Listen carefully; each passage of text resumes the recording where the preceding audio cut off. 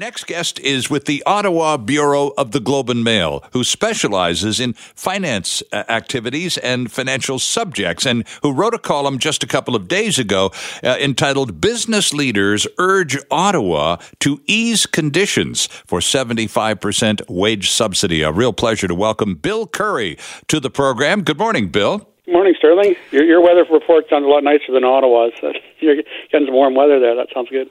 Before we dive into all of this stuff about the two benefit packages that will be offered to Canadians effective tomorrow morning, Bill, a quick personal question for you. You and Amy live on which, the Ontario or Quebec side of the Ottawa River?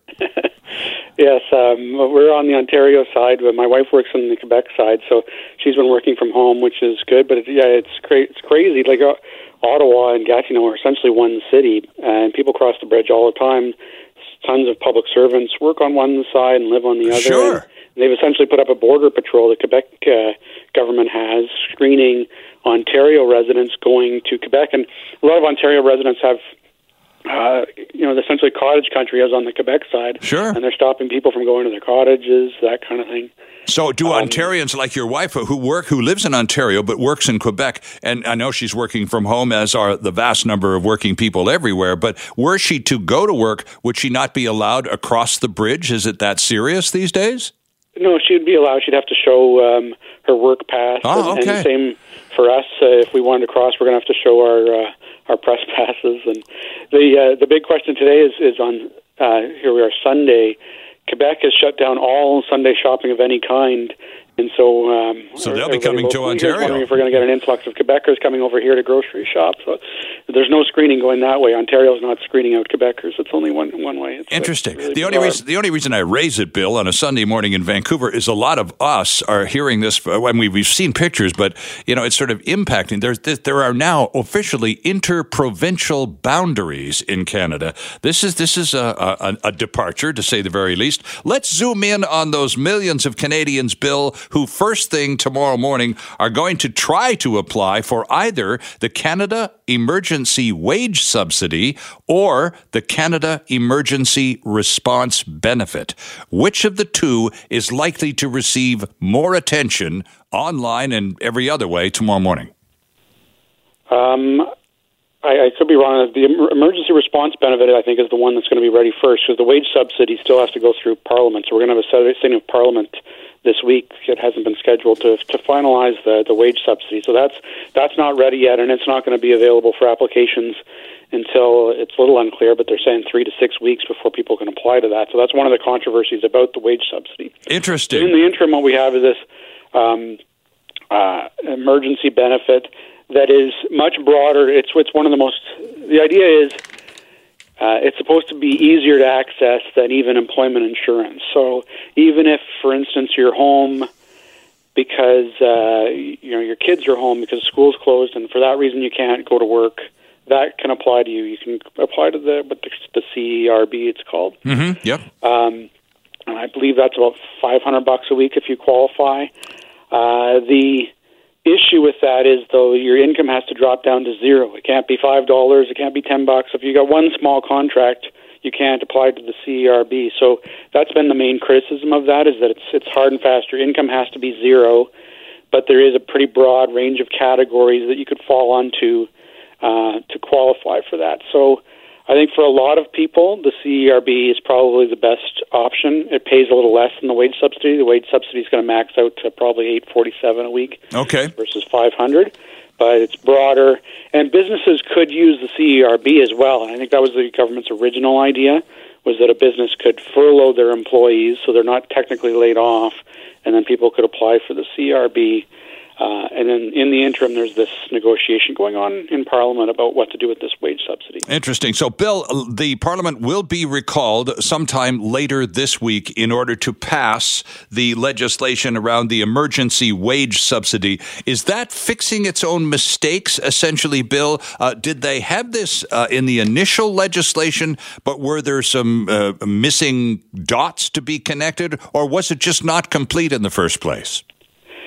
Well, the opposition says this is the government fixing its own mistakes. The government hasn't put it quite that way. Of course. What has happened is about well, we had March 18 was an initial package that had a 10% wage subsidy, and right off the bat, business groups were saying that wasn't enough, and some of the opposition parties picked that up.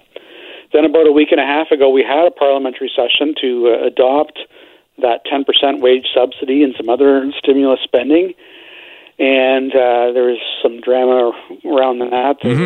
They worked all night and had to, because there was some power provisions the opposition opposed. The government pulled that out. But in the end, a bill passed about a week and a half ago, and the business groups were still not happy with that. So then 2 days later, Trudeau said, we're going to boost the wage subsidy to 75%. Right. And then there was still some uncertainty over the details. They kept saying, well, the details would come the next day, and then they'd push it off another day. Then around last Wednesday, we got some of the details. And the one detail that's really concerning a lot of business owners and business groups is that it's a hard and fast rule. You have to be able to show your business revenue has declined 30% in, say, March month to month. So March of this year compared to March of last year. Oh, I see. Yeah, so particularly a lot of high-tech groups where they'll say, you might have a pretty small company that may have only started a year and a half ago, so your revenue last year might have been fairly low, and then you'd ramped it up over the next 6, 7, or 8 months, and then so they're saying like that rule doesn't really apply for a whole wide range of business reasons to specific circumstances. It causes a lot of headaches. So all weekend, public servants have been working on the details. Business groups are trying to lobby to get those criteria softened.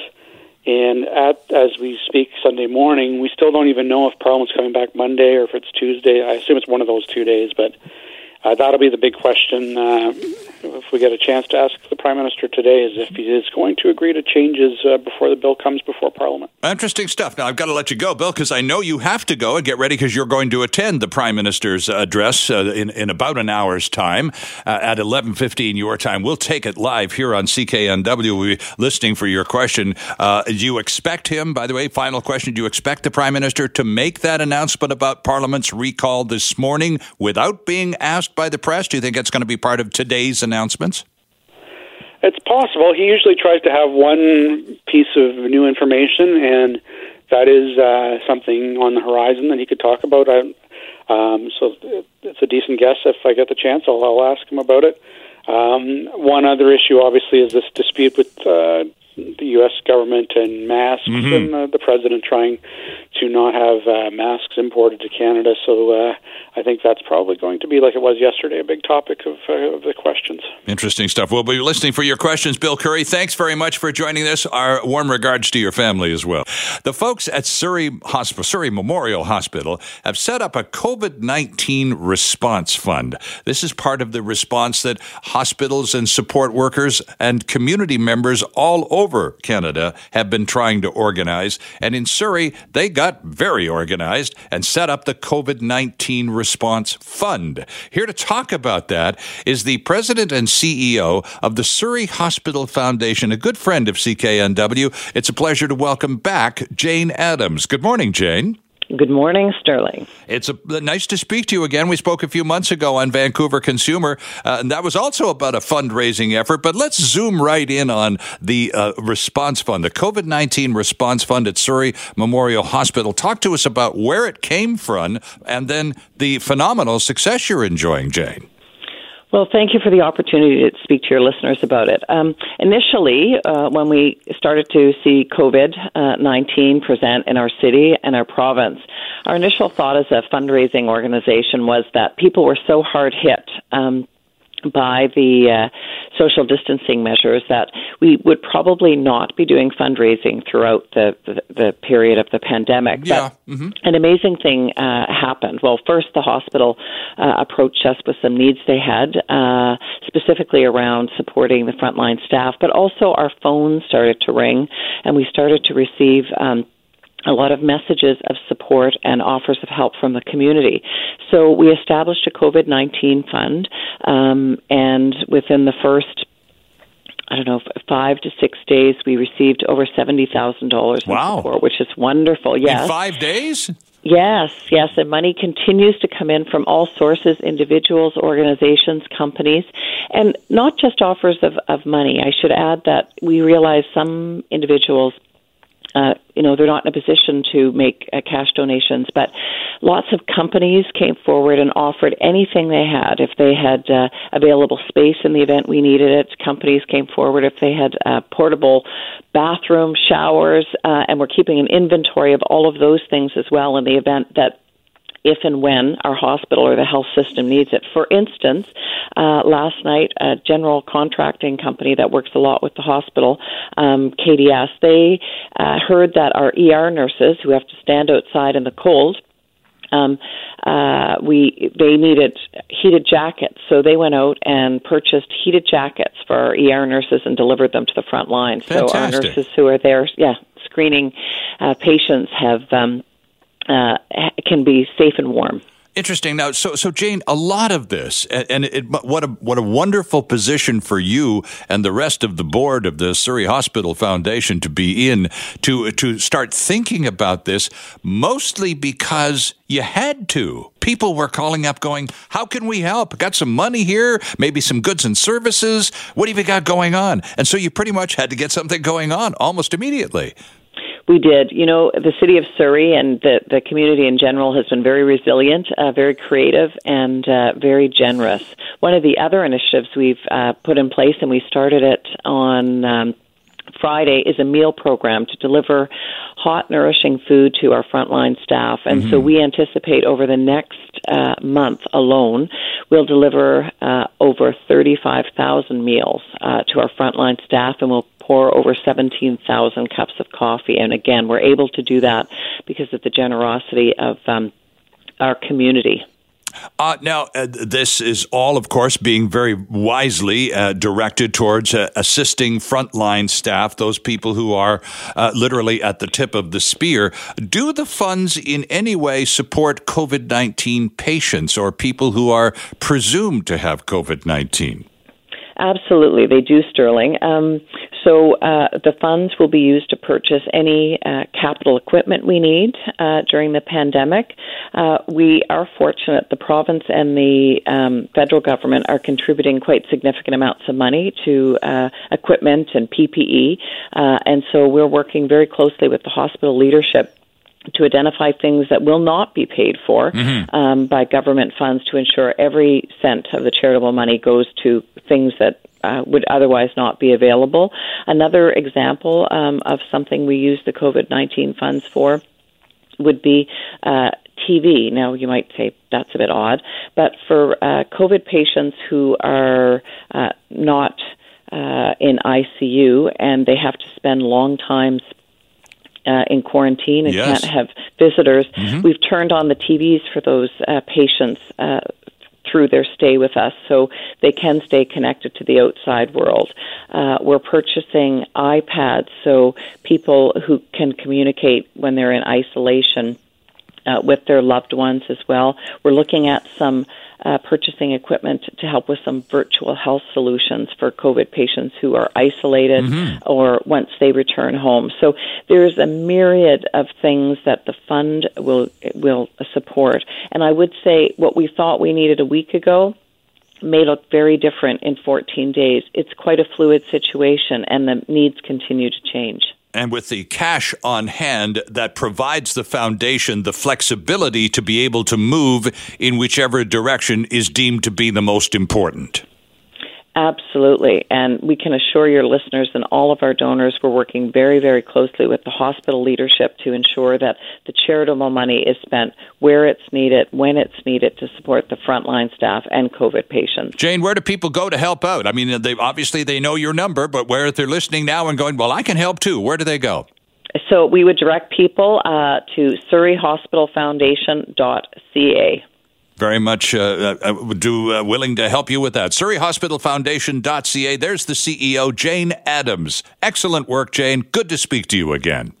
Wonderful. Thank you, and thank you to your listeners, and thanks to all those frontline staff and first responders and people on the front. Thank you. Here, indeed. Taking a look at a website called safecarebc.ca. Quote, COVID-19 has led to a severe shortage of protective equipment for healthcare workers. They need this equipment to protect themselves and provide safe, quality care. Without it, they're at higher risk of injury or illness.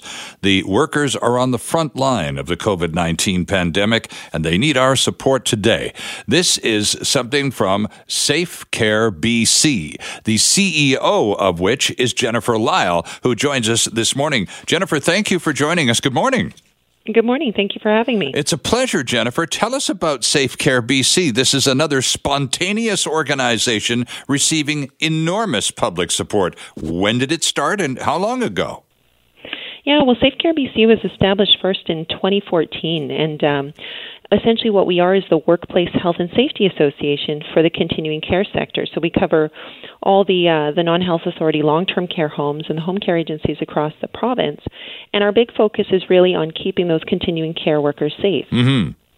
So as we've come to understand during this COVID-19 pandemic, Jennifer, those workers in those senior care communities do their jobs for, relatively speaking, quite low pay and under the current conditions, rather high risk. And that's why we wanted to start Operation Protect, because, as the Safety Association for this sector, we were very much aware of the challenges that people were having around personal protective equipment, or PPE. I mean, you heard Dr. Bonnie Henry herself say this is our wicked problem. Yep. So that's why we wanted to start Operation Protect as a way to respond to those needs, and also provide the public with an opportunity to help support our healthcare workers on the front lines. Yeah, it's interesting. We were just talking with Jane Adams over at Surrey Memorial and their hospital foundation, and they've got this COVID response fund, and they've got over $70,000 in cash, plus all sorts of food and all sorts of other, by way of generations of support in kind. And again, they began this operation as literally as a necessary response to an outpouring from the public, Jennifer, saying, well, we're kind of cooped up and we're not allowed to do much, but by gosh, we sure want to help. How can we help? So up you come with Safe Care BC and your drop-off business. So tell us about how people can connect personal protective equipment, PPEs, to deserving workers in the senior care sector and do it all carefully and safely. For sure. So it's really simple. And one thing I'll note, too, is that although our focus originally was the continuing care sector, we've worked with the province so that these supplies are actually going back into the provincial supply chain. So they're going out to healthcare workers across the province and across the sector. So not just seniors care. Mm-hmm. So all you have to do is go to safecarebc.ca/Operation Protect.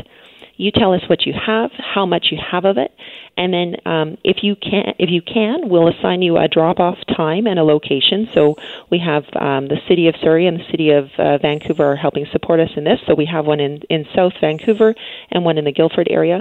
Or alternatively, if you're not able to come to us because you're self-isolating or whatnot, sure, we will come to you. We'll come and pick up your donation. I see. Now, tell us a little bit about the outpouring of donations that have happened since you ramped up this current request. It's been pretty incredible. So when we started it, we had no idea what to expect. Mm-hmm. We had some organizations like the BC Care Providers and the City of Surrey, City of Vancouver, Big Steel Box, U-Haul, and Tahoe Industries coming forward and saying, we will help you get this off the ground. But we didn't know what the public reaction was going to be. And to date, we've had over 280,000 donations of equipment. And that includes some really much needed things like we've had, over 38,000 surgical masks. We've had close to 32,000 N95 masks. And some of these donations have been big, and some of them have been small. Like people have had surgical masks and N95 sitting in their first aid kits. Right. And they've come forward and donated them. So it's been pretty incredible. I'm wondering, Jennifer, a lot of those masks and other similar supplies, I'll bet you a lot of them are coming from dentists who have an abundance of supply because that's part of what they do, and except they're not doing much these days. And again, like everyone else, still really feeling the need to contribute in any way. Yeah, we've had dental offices come forward. We've also had an auto body wrecker come forward. You wouldn't think auto body wreckers have N95s, but they gave us an entire pallet full. We've had organizations like IKEA come forward. We've had people go into, some of the schools, their first aid kits have surgical masks in them. We've had, a Boy Scout organization come forward. So it's come from all areas, and it's been really cool to see the support. I'll bet you it's very heartwarming stuff. Now, you were talking about the ways by which individuals can get involved, and it's either a drop-off, and you've got, South Vancouver and Surrey locations, and if that's simply not physically possible, you can also do pickups. Where are the drop-offs? Where's the South Vancouver? Where are the Surrey drop-offs? What we're doing is we're assigning those drop-offs as people come forward, just so that we can crowd control a little bit. Sure. But the South Vancouver one is close to Global Carpet and Hardwoods, and then the one in Surrey is close to Guildford Mall. So they're both in those areas. Oh, okay. Lots of access, easy to get in and out, and not a lot of crowding, because that's also part of the process. This has to be safely done, doesn't it? Absolutely, and so that's something we take, as you would imagine, very seriously. So whether we're doing a pickup from your home or your business, or if you're coming to do a drop-off, we put in some extra measures just to make sure that everybody is safe and nobody's getting exposed. Jennifer, we had a conversation a week or two ago with the brewmaster at Central City Brewing, and they were rolling over one of their production lines from, I believe it was gin, into hand sanitizer, and already looking forward to working with the city of Surrey to distribute that product. Are you getting other, shall we say, homemade contributions as well? No, it's funny you mentioned the distilleries. We did just have a distillery this past week donate several liters worth of hand sanitizer. So the one thing that we do ask, and the distilleries have gone through the process to get the proper certification, yes, but we do ask that the donated goods meet a certain criteria. And if you go to our website, so again, safecarebc.ca/Operation Protect, we put all the details up there so you don't have to go hunting. You can figure out what we'll take. Okay. And now, just to clarify, you've directed now 2 or 3 times in this brief conversation, Jennifer, you've directed people to your website. That would suggest to me that this is an online focus, that people, you can call for information and so on, but in terms of arranging drop-offs or contributions, that should happen online, correct? Yes. So we do have a toll-free number for people to call in to ask questions. And again, that information is all on our website. But the reason why we're taking them through our website is that way we're able to connect with the folks over at the provincial supply chain, and we have a good understanding of the inventory that's coming in, and that way we can cross-check that with what we're able to drop off. Well, I'm glad to hear that. We sit here and we watch the next-door neighbors in 50 states literally battling each other in a fist fight for urgently needed supplies, and there's no coordination, there's no leadership above that, so it's a bit of a gong show. And it's nice to hear that in British Columbia, at least, we have that extensive coordination effort going on so that there is a central point that understands where everything is. Yeah, and I think for us that's really important, and you hit the nail on the head. We're all in this together. And regardless as to what our focus is or to where we come from, we're all in this fight together. And our goal right now is really to support our healthcare workers who are at the front lines of this thing. So all you need to do, friends, is go to safecarebc/Operation Protect, or just go to SafeCareBC and click on the Operation Protect button, and all the information is there so you can help healthcare workers help us. Jennifer Lyle, we wish you considerable and continued success with this excellent effort. Thank you very much. Our pleasure. Our next guest is the executive director of the Vancouver East Cultural Centre. Her name is Heather Redfern, and Heather made a very emotional presentation to the city of Vancouver just a few days ago with respect to getting some funding for the arts, and particularly her organization, her venue, the Vancouver East Cultural Centre. Heather Redfern is with us this morning. Hello, Heather. Hi. How are you today? Well, I'm fine, thanks. You put on quite a performance on Tuesday in front of the mayor and absentee city councilors respecting that need for physical distancing. But you made a pretty convincing argument for the arts. Give our listeners this morning, Heather, a sample of the kinds of points you were trying to make. And you got pretty emotional at several junctures in your presentation. What were you trying to impress upon City Council? Just the extent that this situation has affected the arts and artists. We are in a situation where 100% of our revenue has been basically shut down. We are an industry that lives very close to the bone anyway. Mm-hmm. And so we have somewhere upwards of 90% unemployment in the arts right now. And that unemployment is made up of people who are on the lower pay scale anyway, and are generally financially more vulnerable in our society. So it's had a massive impact. And I think, we shouldn't all assume that all of the arts and the arts organizations and the artists are going to be able to just go back to the way things were, and that they will be there for all of us when this is over. Yeah, Heather, it's also important to remember, too, that a lot of people subsidize their artistic endeavors, whether it's acting or whatever element of performance or creativity they're involved in. Many of them subsidize their passion with working, and a lot of that working is involved in the hospitality business. There's a lot of servers and cooks who are performers and actors and players and so on, so they've been double whammied, haven't they? They certainly have. And, at the Cultch, we use a lot of that casual labor as well for our front of house and our bar and our box office. And many of those workers are people that have their own artistic practice and are doing those jobs, to pay the rent. And as you say, they also work in the hospitality industry. Sure. So it's devastating. So they basically went to zero income overnight. So what sort of response did you get from the city? Now, first of all, did you ask for a specific amount, Heather? So the grants from the city are grants that the city makes to the arts in Vancouver every year. Right. So this was not special to the COVID-19 situation, and the timeline was the same as happens every year. So we just wanted to make sure that the city was aware of how badly these funds were needed this year.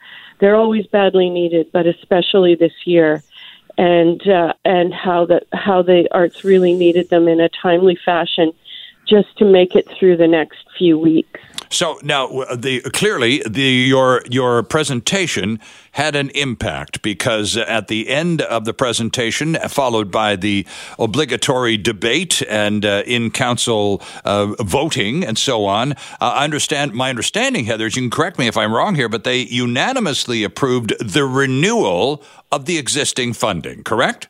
That's correct. Yes, they did, which was very gratifying to hear. The city councillors all spoke eloquently about the importance of the arts in the city, and it was very heartening to have that vote. Yeah, and I think, you sit back and you go, arts, oh, come on, how important is that? But, here we are, all housebound, Heather. I mean, we're ordered to stay home by no less than the Prime Minister and many, many others behind him.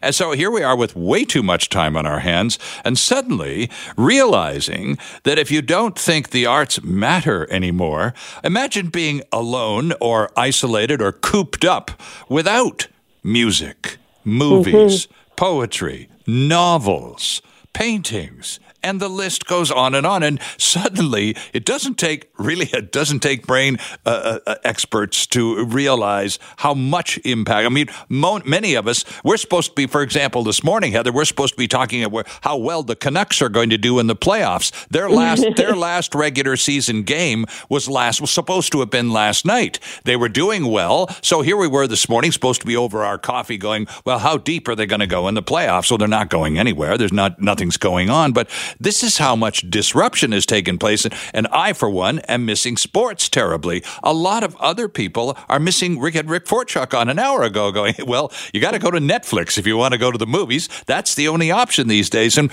so for people who are looking for artistic outings, they simply don't happen anymore. So what's the artistic community doing while also cooped up?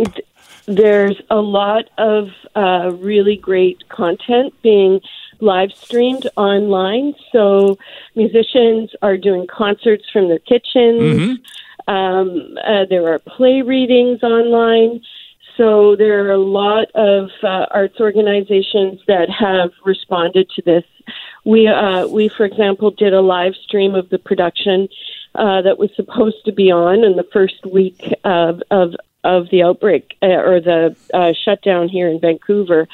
So if people are interested, they should go online, check out the National Arts Centre, check out their favorite arts organization or festival. All of us are directing people to those live stream performances, and it's really amazing to see what artists are doing out there online right now. So it's quite exciting. Well, it's not only amazing and exciting, it's also kind of fun because, these are very creative people, clearly, who are making it up on the fly and who haven't lost their sense of humor and in many cases are being enormously entertaining. And certainly that's what I'm finding. Just, if you do Google living room concerts, it's amazing how long that list turns out to be.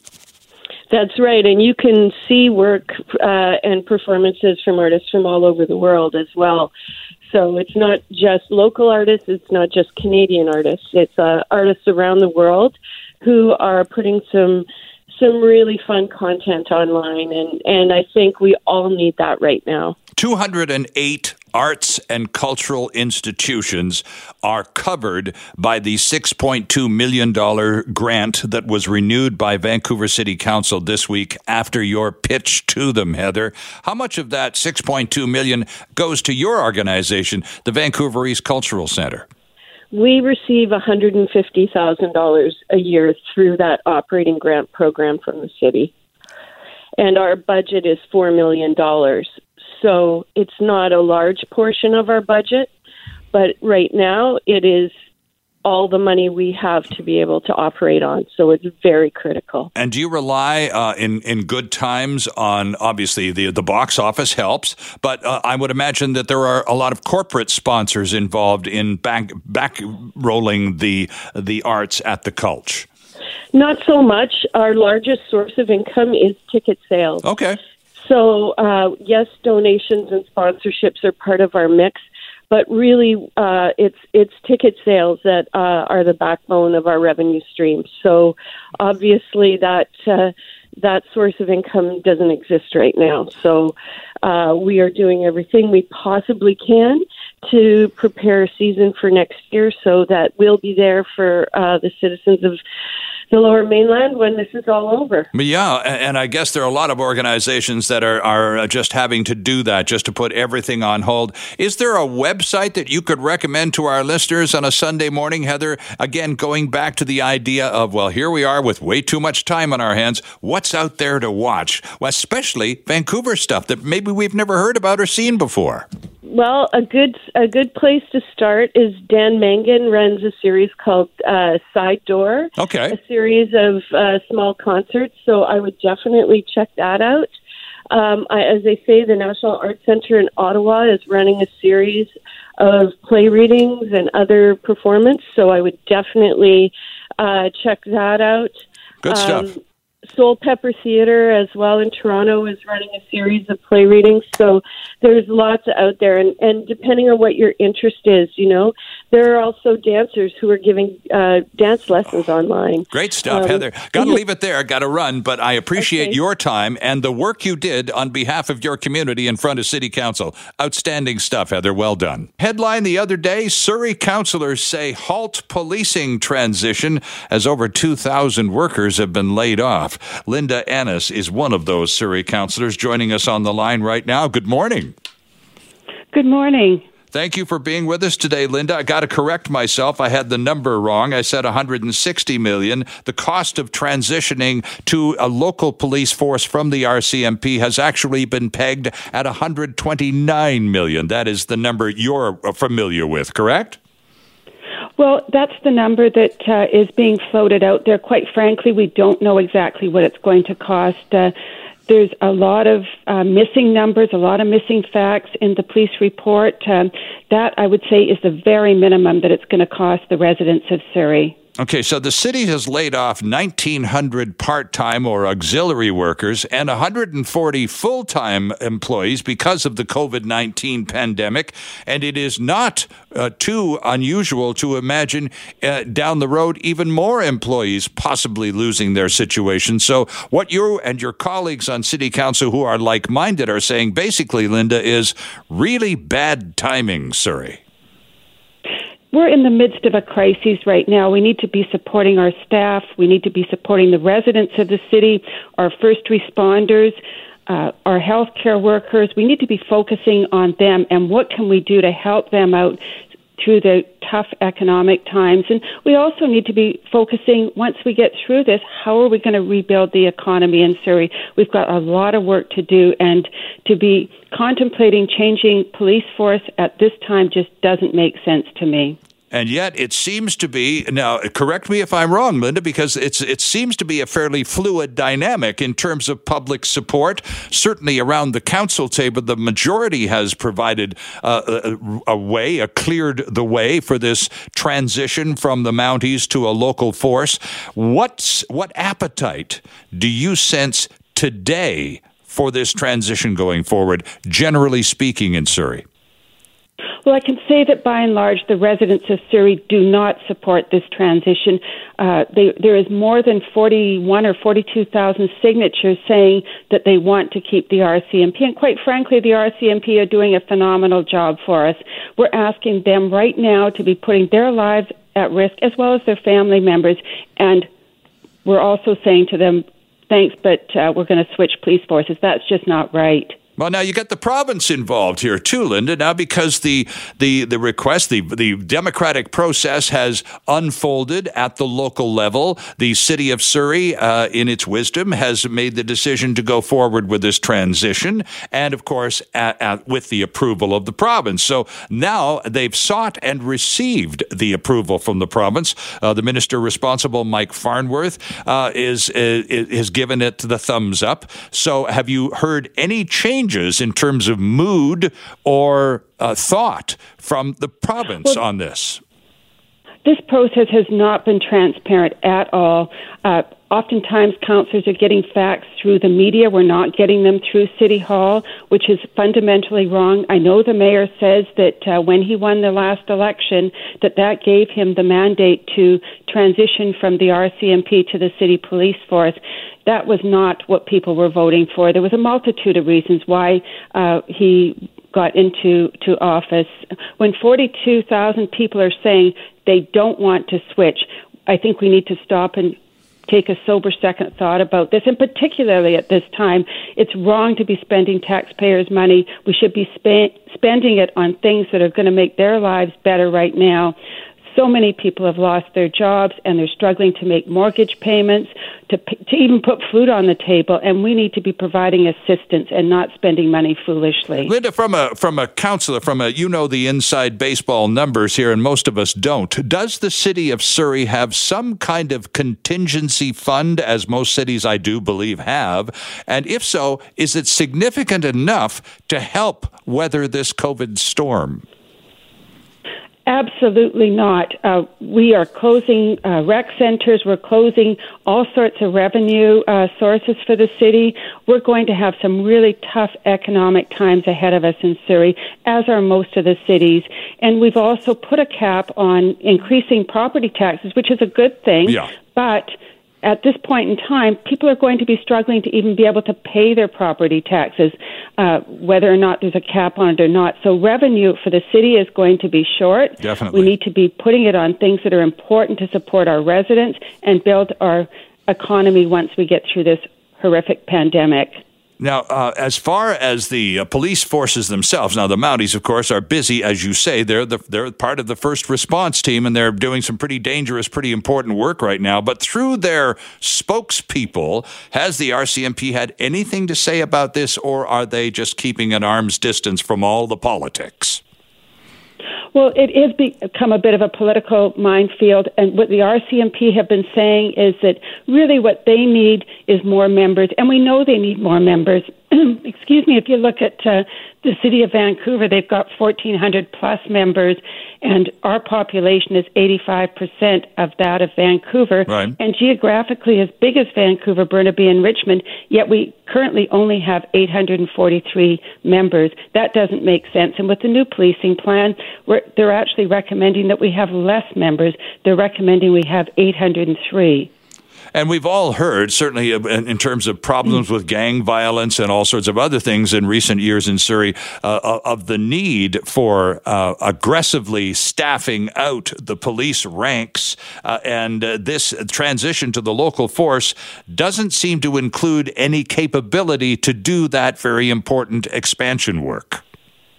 Well, first of all, I'd like to point out that, yes, we do have a gang problem in Surrey, but it's a problem that's rampant through the Lower Mainland, sure, yeah. And we need to be working together on that. And you're absolutely right. There are not enough police members in Surrey to be able to do all the things that we ask them to do. We've stretched them to the limit, and quite honestly, they're doing a fabulous job. And particularly in these times, they're even stepping up more than to help through this pandemic. Linda, you talked about a petition that currently has over 41,000 signatures. Is this an exercise in futility? Is this transition a done deal, or do you feel that it could still be held back? Well, I think when 41,000 plus people say they don't want to change, I think the city and the province needs to step back and take a sober second thought, and at the very least do a referendum. I know the province has said they don't want to do that, but I'm calling on them to do it, and whatever the decision is made, we need to move forward with it, but not at this time. This is absolutely the wrong time to be doing a transition of police. Now, for like-minded people like yourself and the 41,000 others who have signed that petition, people hearing about it for the first time this morning, where can they go and add their signature to it, should they feel so inclined? Now, I'll have to get that number for you, but I can certainly provide that to you. And if the members can check the NW website, I'd be more than happy to provide that to you. Excellent. Okay, well you can just shoot it to us, and Julie will put it up in a few minutes. Linda Annis, thank you for this. We appreciate a little time on getting up early on a Sunday morning to do this very important messaging with us. Thank you very much for having me. There's a Surrey City Councillor Linda Annis, and we'll get that information about how to connect with the petition. Should you feel like adding your name to it, we'll put it up on the website as soon as Linda provides it to us. It's 8:42. This past Wednesday was World Autism Awareness Day, and a local professor at Simon Fraser University conducted a webinar on Wednesday entitled Autism, Anxiety, and COVID-19. This was a webinar directed at parents of kids on the autism spectrum, joined by Professor Grace Yarochi, who is a professor of psychology at Simon Fraser University and also the director of the Autism and Developmental Disorders Lab. Professor Yarochi, Grace, good morning. Good morning, Sterling. It's a pleasure to have you with us. Tell us a little bit about, first of all, you conducted a webinar on World Autism Awareness Day, and that's one of the reasons we really wanted to speak to you this morning. But let's go back to the week that was and talk about last Wednesday, World Autism Awareness Day. How did you do? How did we do this year in terms of elevating public consciousness? Well, with all this going on with COVID-19, it is a little difficult for people to focus their attention on autism. Sure. But I think we tried to bring the issue of anxiety, which all of us are having right now, and autism.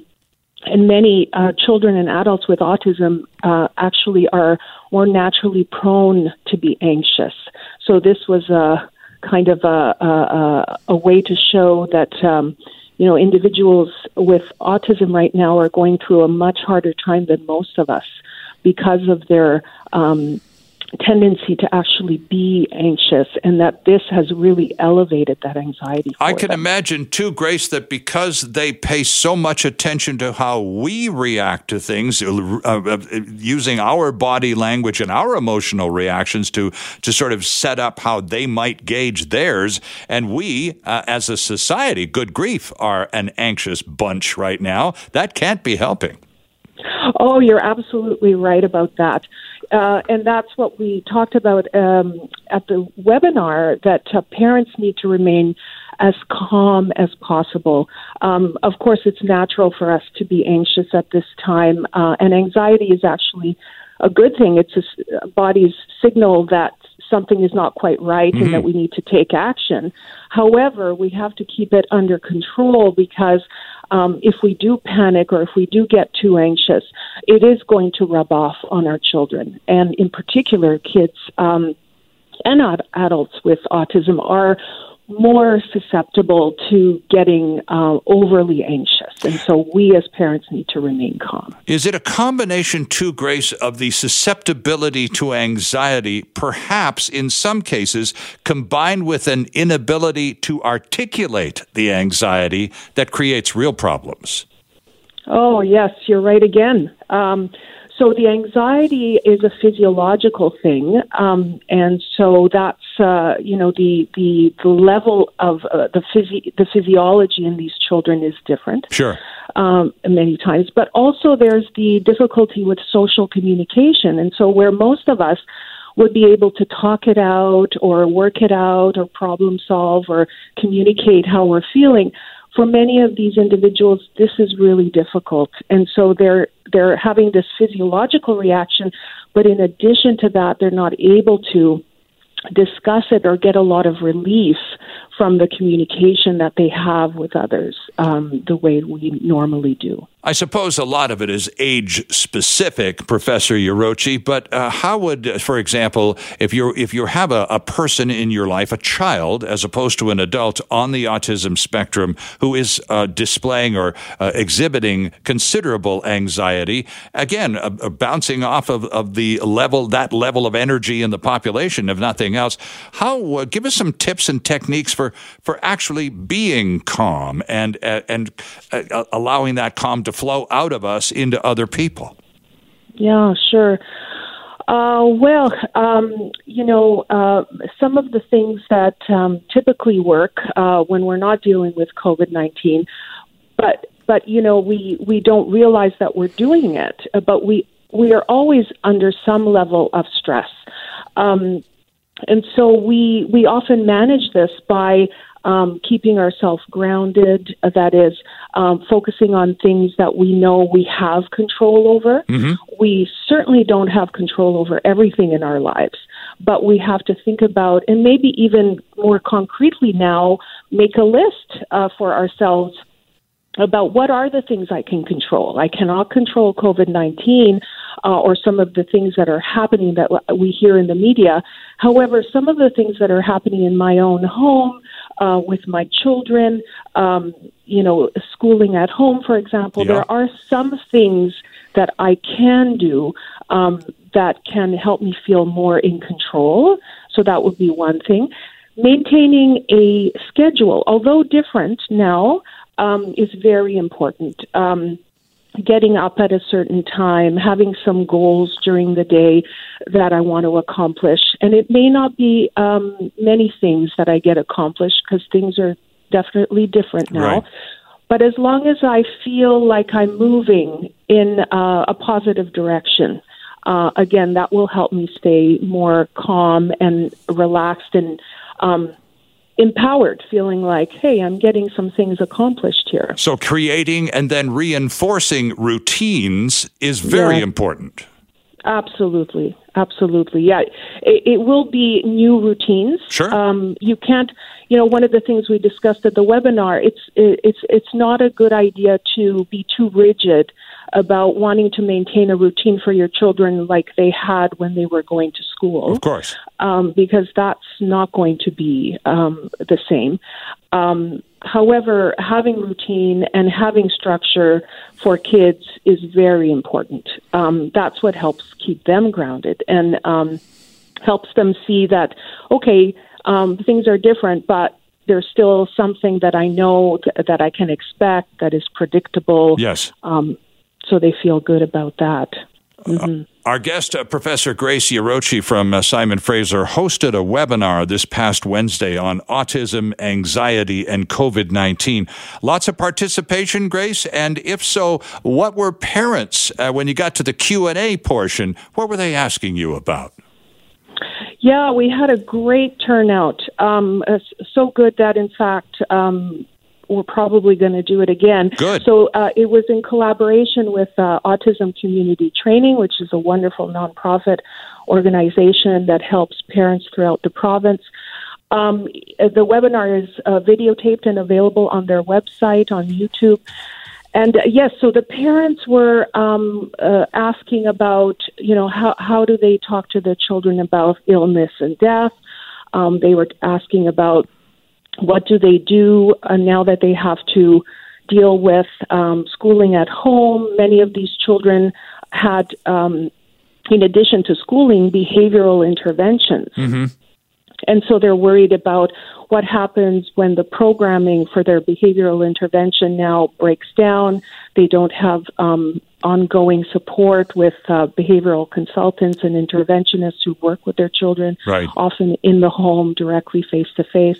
So there were lots of questions that we tried to answer. Again, things are different, but there are still things we can do. There are some solutions to these sorts of issues that will help parents feel a little better about what's going on. Also, we discussed how the ministry can help. The Ministry of Children and Family Development, Ministry of Education, Ministry of Social Development. These are all ministries involved Sure. in supporting these families. And so they need to communicate with these families, help them, just like the Government of Canada is helping all of us with relief during this period. They need to communicate with these families about what they're doing to help them. And have families, have you noticed, as a pro in the field, have you noticed any ramping up of resources on any of the aforementioned ministries' parts? Not as much as I'd like to see, but certainly there has been some communication by some of the ministries. I believe the Ministry of Children and Family Development can do a little more in that department, in that they've been a little slow getting the word out to families about what they're doing. I'm sure they're very busy and Sure. still discussing things. However, more communication and a little bit more direction in terms of being adaptable with funding and with how parents can use funding, how long they can use that funding, because the funding runs out in May for some of these families, depending on the child's age, birth date. And so there's a lot of things that parents are worried about and wondering about, but their answers still haven't been answered yet. Well, hopefully they'll be a little more forthcoming in the days ahead, because there are still, unfortunately, many of those ahead of us all. Professor Grace Urochi, please keep up the good work, and thanks for taking some time with us this morning. We appreciate it very much. Thank you, Sterling. It's our pleasure. And if you'd like to see Professor Urochi's webinar, Google Autism, Anxiety, and COVID-19. It's on YouTube. I'm Sterling Fox, joined on the line by not one but two lawyers. Both women are with the Vancouver firm Lindsay Kenny. Angela Thiel is a partner who specializes in family law. Pamela Lindsay is with the firm's commercial group. She is an associate who does a lot of work in real estate. Ladies, good morning, and thank you for being with us. Happy to be here. Good morning. And Angela, I'd like to start with you, please, because I'm curious. You're the family lawyer in this pair, and I'm concerned about what people are calling you about most. We've been all locked up and cooped up and asked to stay at home for several weeks now, and a lot of problems are pending. What are your clients most concerned about? The saddest part for my clients is some of them aren't being able to see their children. Access supervision services, which are people that assist when there's difficulty in a family, are essentially non-essential, and they're just not doing it. I've got some families that are just not, or one parent isn't seeing their kids. I've also got some good news in that some services out there that help families like this have been working above and beyond to make sure that they can see their children, to provide help in terms of setting up online services for families, the use of Zoom and things of that sort. Mm-hmm. So that's the first major problem that's most frustrating, because unfortunately when crises like this occur, sometimes it brings out the best, but unfortunately sometimes it also brings out the worst. And so someone who isn't interested in facilitating parenting time for another parent can just simply say, no, I can't really go to court that easily, and I just have to counsel patients. And, I can't sometimes reach other lawyers who aren't working during this period of time because the courts are closed and there's not an awful lot that we can do. Well, that was my next question, Angela. Are the courts essentially closed? Well, there are urgent matters that the court will hear you on. So they've recently just given us a guideline of what they will hear. The problem is that there's limitations. Things have to be done in writing, so you have to send a request to hear yourself or have a matter heard, and the court will decide whether they think it's urgent enough to deal with it. And so for a particular family, their matter may be very urgent to them, but to deal with scarce resources and problems of, what else is coming down the pike that we have to leave ourselves available to hear. So it's imperfect. I certainly have been telling people that I don't think it's worth trying to get to court right now at this time. Again, we have a lot of arbitrators and mediators that are using services like Zoom to hear arbitrations and mediations, but unreasonable people sometimes really need to see a judge, and that's something that's not there for them, and not there for their opposing party right now. Interesting stuff. Pamela Lindsay, good morning to you. You're with the commercial group over there at Lindsay Kenny. What are your clients most concerned about these days, Pamela? A lot of my clients are small or medium-sized businesses. Sure. So I'm dealing with both the landlord side and the tenant side. That's kind of a big pressing issue, especially with April 1st just passing by. Right. On the landlord side, I have a lot of clients asking me, trying to take a proactive approach. They're not living in a bubble. They understand that their tenants are probably going to be running into issues paying rent. Either they just did or they will be soon. So proactive approach of how to deal with that, how to basically avoid the headache of all of their tenants defaulting. And then on the tenant side, tenants panicking. I think the biggest concern right now is that we just don't know when this is going to end. Yeah. So it's not a situation of like, oh, well, just tighten your shoelaces for the next couple months. There's no known end. So trying to look at the contracts, trying to look at the leases. There's a force majeure is a really hot word right now. A lot of clients are asking me to take a look at that to see if it applies. Yeah. What is that? What does that mean? I've heard it and I've seen it in print a few times, Pamela. What is force majeure? Force majeure is a pretty old clause for that generally you'll kind of find hidden away at the back of most agreements and embedded in the boilerplate. Basically, if some sort of event were to happen that were to cause a delay or to cause the main purpose of the contract to not be able to be achieved, then the contract can either be delayed by that amount or be terminated, depending on the language. The problem is that the courts haven't looked at it in a long time from my review of the case law, and so when you're looking into how to interpret these clauses, there's just not much guidance, and people haven't really turned their mind to them in a long time. So force majeure could, at least in theory, Pamela, provide an out for some contracts. Potentially, but it really varies from case to case. So I strongly recommend that you have your lawyer take a look at it to see if it applies to your situation. Now, Angela said from the point of view of family law, the courts are all but closed, but the process of mediation that is available to some in dispute is going forward via Zoom and other platforms. What about real estate and commercial law? Are the courts simply, again, closed to all? And are there any online access points? I understand that I don't believe that for the majority of situations that real estate situations would qualify as an urgent matter. Okay. There are some situations, I think, beforehand, if a foreclosure is in place or already was implemented, that might be considered. But for the most part, no. When my landlord clients, for example, are asking me what they can do under commercial leases and whether or not they can sue their tenant for breach, I'm telling them that no, that doesn't really seem to be an option at this point.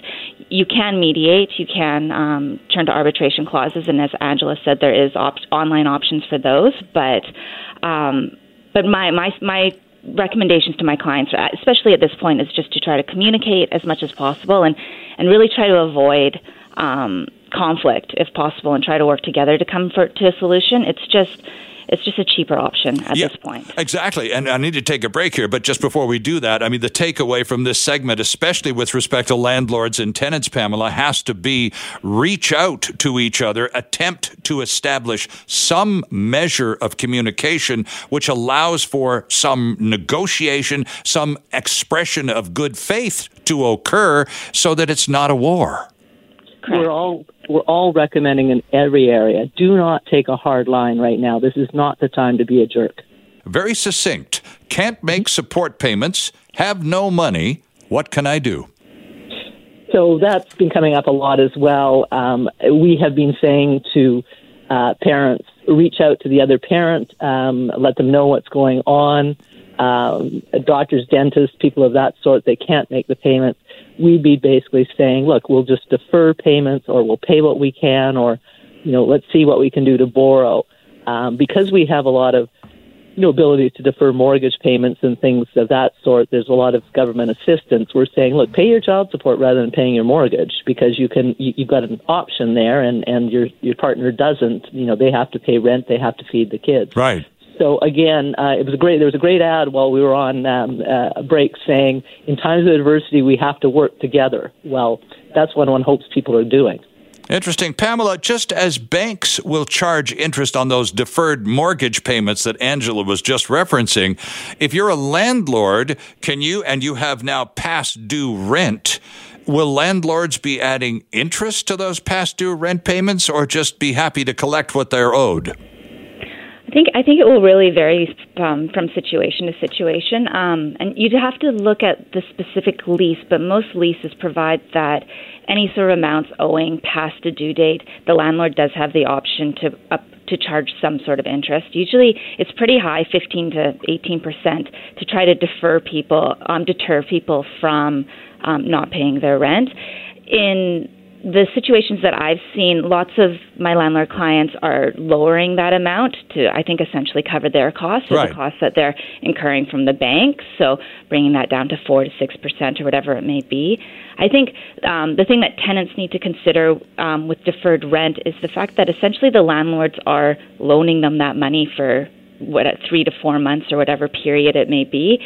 And although they can go to the bank and get their mortgages deferred, as you mentioned, the banks are also not waiving interest. So everyone kind of has to work together with sharing that cost. Okay. Open up the phone lines earlier as well. Holly's on the phone. Good morning. Good morning. I have a question. So one of the lawyers, I didn't quite catch on why the comment was, this is not the time to be a jerk. I've got a good friend who is a landlord and has 2 tenants, and received a text not too long ago that said, oh, by the way, I'm not paying rent for a while, so you better go to the bank and figure out your mortgage. And so in communication between the two of them, they are both working. They both have a job. One of the one party said, got a letter somehow from his employer saying he was laid off. And then a text went out saying, oh, by the way, no, we're only paying half the rent. And we did some investigating, and the person is not laid off. He self-quarantined for 2 weeks. And so we've got some things to deal with there.